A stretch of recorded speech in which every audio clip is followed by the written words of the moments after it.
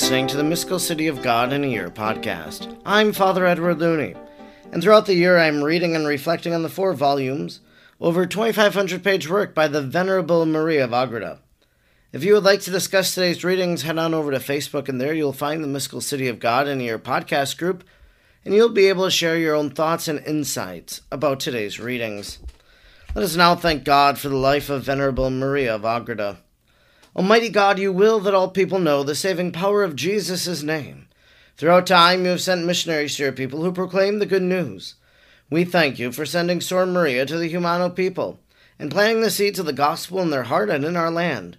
We taught them the good news and prepared them for baptism. We look to her example in holy life and wish to be taught by her today. Sor Maria, teach us how to pray and meditate. Teach us how to imitate the virtues of Our Lady. Teach us the mysteries of our faith. Almighty God, stir aflame in our hearts the same missionary fervor of Sor Maria, so we may be as emboldened as she was to proclaim the gospel of our Lord Jesus Christ, who lives and reigns with you in the unity of the Holy Spirit, God, forever and ever. Amen. Today is day number 261, and we are reading from Volume 3, Book 6, Chapter 22, paragraphs 686 to 692. 686. In connection with the same mystery of the Savior, then pronounced this 6th word, consummatum est. It is consummated. Now is consummated the work of my coming from heaven, and I have obeyed the command of my eternal Father, who sent me to suffer and die for the salvation of mankind. Now are fulfilled the Holy Scriptures, the prophecies, and the figures of the Old Testament, and the course of my earthly and mortal life assumed in the womb of my mother. Now are established on earth my example, my doctrines, my sacraments, and my remedies for the sickness of sin. Now is appeased the justice of my eternal Father in regard to the debt of the children of Adam. Now is my holy church enriched with the remedies for the sins committed by men. The whole work of my coming into the world is perfected insofar as it concerns me, its restorer. The secure foundation of the triumphant church is now laid in the church militant, so that nothing can overthrow or change it. These are the mysteries contained in the few words, consummatum est. 687. Having finished and established the work of redemption in all its perfection, it was becoming that the incarnate Word, just as he came forth from the Father to enter mortal life, John 16:8, should enter into the immortal life of the Father through death. Therefore Christ our Savior added the last words uttered by him, Father, into thy hands I commend my spirit. The Lord spoke these words in a loud and strong voice, so that the bystanders heard them. In pronouncing them, he raised his eyes to heaven as one speaking with the eternal Father, and with the last accent he gave up his spirit and inclined his head. By the divine force of these words, Lucifer, with all his demons, were hurled into the deepest caverns of hell. There they lay motionless, as I shall relate in the next chapter. The invincible Queen and Mistress of all virtues understood these mysteries beyond all understanding of the creatures, as she was the mother of the Savior and the coadjutrix of his passion, in order that she might participate in it to the end, just as she had felt in her own body the other torments of her Son. She now, though remaining alive, felt and suffered the pangs of the agony of his death. She did not die in reality, but this was because God miraculously preserved her life, when according to the natural course, death should have followed. This miraculous aid was more wonderful than all the other favors she received during the Passion. For this last pain was more intense and penetrating, and all that the martyrs and the men sentenced to death have suffered from the beginning of the world cannot equal what the Blessed Mary suffered during the Passion. The great lady remained at the foot of the cross until evening, when the sacred body, as I shall relate, was interred.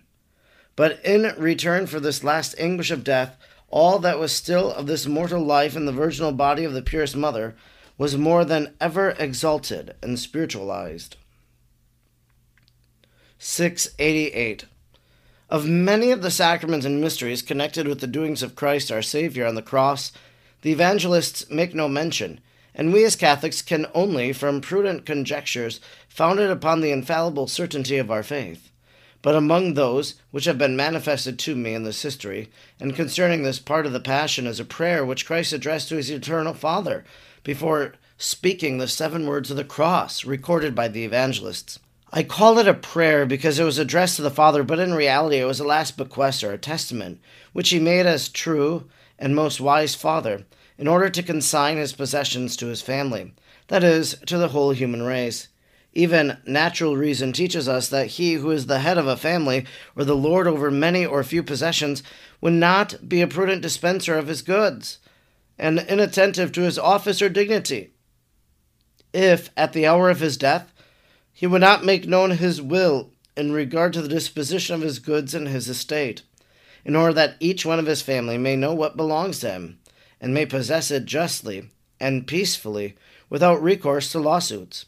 For this very reason, and in order that they may set their minds at ease in preparation for the hour of death, men of the world make their last testaments, and even the religious resign the things permitted them for daily use, because in that hour earthly matters are apt to fill the mind of the anxieties and prevent them from rising toward their Creator. Although earthly things cannot disturb our Savior, since he neither possessed them, nor if he had possessed any could he be embarrassed by them in his infinite power, yet it was fitting that he should in that hour dispose of the spiritual riches and treasure which he had amassed for mankind in the course of his pilgrimage. 689. Of these eternal goods the Savior made his last disposition on the cross, distributing them and pointing out those who should be legitimate heirs and those who should be disinherited, and mentioning the reasons for the one as well as the other. All this he did in the conference with his eternal Father, as the supreme Lord and most just judge of all creatures. For in this testament are rehearsed the mysteries of the predestination of the saints and of the reprobation of the wicked. It was a testament hidden and sealed for mankind. Only the Blessed Mary understood it, because in addition to her being informed of the operations of the divine soul of Christ, she was also to be the universal heiress of all creation. As she was the coadjutrix of salvation, she was also to be the testamentary executrix. For the Son placed all things in her hands, just as the Father had assigned the whole creation to him. She was to execute his will, and she was to distribute all the treasures acquired and due to her Son as God on account of his infinite merits. This understanding has been given to me as part of this history for the exaltation of our Queen, and in order that sinners might approach her as the custodian of all the treasures gained by her Son and our Redeemer, in the sight of his eternal Father. All help and assistance is in the hands of Most Holy Mary, and she is to distribute it according to her most sweet kindness and liberality. Testament made by Christ our Lord on the cross in his prayer to the eternal Father. 690. When the holy wood of the cross had been raised on Mount Calvary, bearing aloft with it the incarnate Word, crucified before speaking any of the 7 words, Christ prayed interiorly to his heavenly Father and said, My Father and eternal God, I confess and magnify thee from this tree of the cross, and I offer thee a sacrifice of praise in my passion and death. For by the hypostatic union with the divine nature thou hast raised my humanity to the highest dignity, that of Christ, the God-man, anointed with thy own divinity.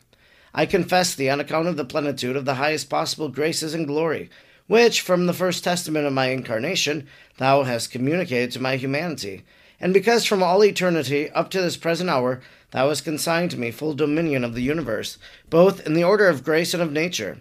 Thou hast made me the Lord of the heavens and of the elements, Matthew 28:18, of the sun, the moon, and the stars, of fire and air, of the earth and the sea, of all the animate and inanimate creatures therein.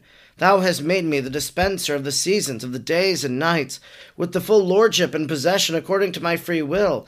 And thou hast set me as head of and king and lord of all angels and men, Ephesians 1:21, to govern and command them, to punish the wicked and to reward the good, John 5:22. Thou hast given me the dominion and power of disposing all things from the highest heavens to the deepest abysses of hell, Apocalypse 21. Thou hast placed in my hands the eternal justification of men, the empires, kingdoms, and principalities, the great and the little, the rich and the poor, and of all that are capable of the grace and glory. Thou hast made me the justifier, the redeemer, the glorifier, the universal Lord of all the human race, of life and of death, of the Holy Church, its treasures, laws, and blessings of grace. All hast thou, my Father, consigned to my hands, subjected to my will and my decrees, and for this I confess, exalt, and magnify thy holy name. 691. Now, at this moment, my Lord and eternal Father, when I was returning from this world to thy right hand, through the death on the cross, by which I completed the task of the redemption of men assigned to me, I desired that this same cross shall be the tribunal of our justice and mercy. Nailed to it, I desire to judge those for whom I give my life. Having justified in my cause, I wish to dispense the treasures of my coming into the world and of my passion and death to the just and the reprobate, according as each one merits by his works of love or hatred. I have sought to gain all mortals and invite them to partake of my friendship and grace from the first moment of my incarnation. I have ceaselessly labored for them. I have become inconveniences, fatigues, insults, ignominies, reproaches, scourges, and a crown of thorns, and now suffer the bitter death of the cross. I have implored thy vast kindness upon all of them. I have watched in prayer, fasted, and wandered about, teaching them the way of eternal life. As far as in me lay, I have sought to secure eternal happiness for all men, just as I merited it for all without excluding anyone. I have established and built up the law of grace, and have firmly and forever established the church, in which all human beings can be saved. 692. But in our knowledge and foresight we are aware, my God and Father, that on account of their malice and rebellious obstinacy, not all men desire to accept our eternal salvation, nor avail themselves of our mercy and of the way I have opened to them by my labors, life and death, but that many will prefer to follow their sinful ways unto perdition. Thou art just, my Lord and Father, and most equitable are thy judgments. Psalm 68, 137. And therefore it is right, since thou hast made me the judge of the living and of the dead, of the good and of the bad, Acts 10:3, that I give to thee the good reward of having served and followed me, and to sinners the chastisement of their perverse obstinacy, that the just should share in my goods, and the wicked be deprived of the inheritance which they refuse to accept. Now then, my eternal Father, in my and thy name, and for thy glorification, I make my last bequest according to my human will, which is conformable to thy eternal and divine will. First shall be mentioned my most pure mother, who gave me human existence. Her I constitute my sole and universal heiress of all the gifts of nature, of grace, and of glory that are mine. She shall be mistress and possessor of them all. The gifts of grace of which as a mere creature she is capable, she shall actually receive now, while those of glory I promise to confer upon her in their time. I desire that she shall be the mistress of angels and men, claim over them full possession and dominion, and command the service and obedience of all. The demons shall fear her and be subjected to her.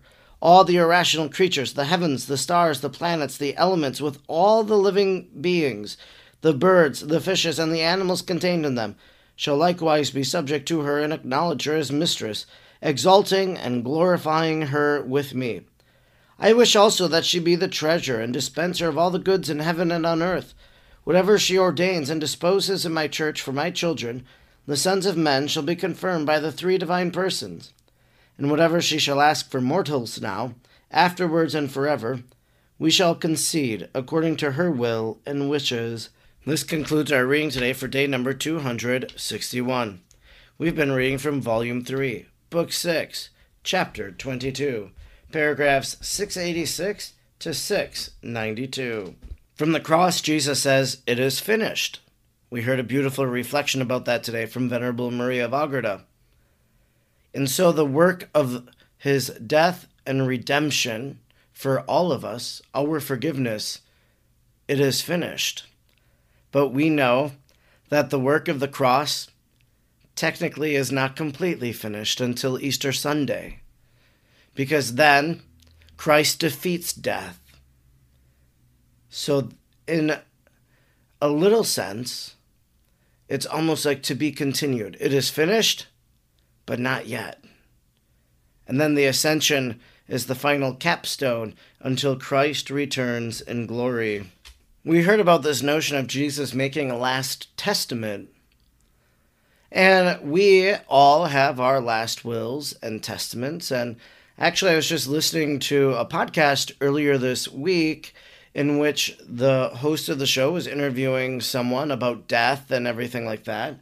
They had written a book about dying well or something along those lines, and he talked about our last will and testament. That's really our final word. That it's not the final word that you give at your deathbed, but it's really this document that then is read. It's your final word. He encouraged something called an ethical will, so not only to have the legal will, but to have this ethical will. And he explained that the ethical will was kind of a statement of the deceased sharing different things with family members, such as some of their greatest memories of life, things that they would have done differently. And so it's giving you a different picture, not just what I'm giving away, but now this is what I've experienced, and I want you to know all about it. The executor of Jesus' divine will is the Blessed Virgin Mary. Maria of Agreda says she was to execute his will, and she was to distribute all the treasures acquired and due to her Son as God on account of his infinite merits. So what does that immediately call to mind? That Mary is a distributor, that she's the executor of the divine will. Well, we pray to God. We say, thy will be done. We ask Mary's prayers about a certain situation. Well, now she is the distributor of what God is going to do. This is her role. Call it mediatrix of grace. Call it the distributrix of grace. That God wishes to dispense to humankind graces through the maternal intercession of Our Lady. Through her hands, these graces come to us. It's a powerful thing to think about.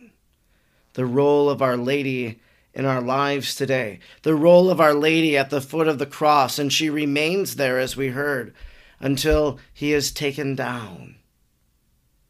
This sorrow of Our Lady that she experiences, but soon she will be consoled by the fact that Christ is risen from the dead.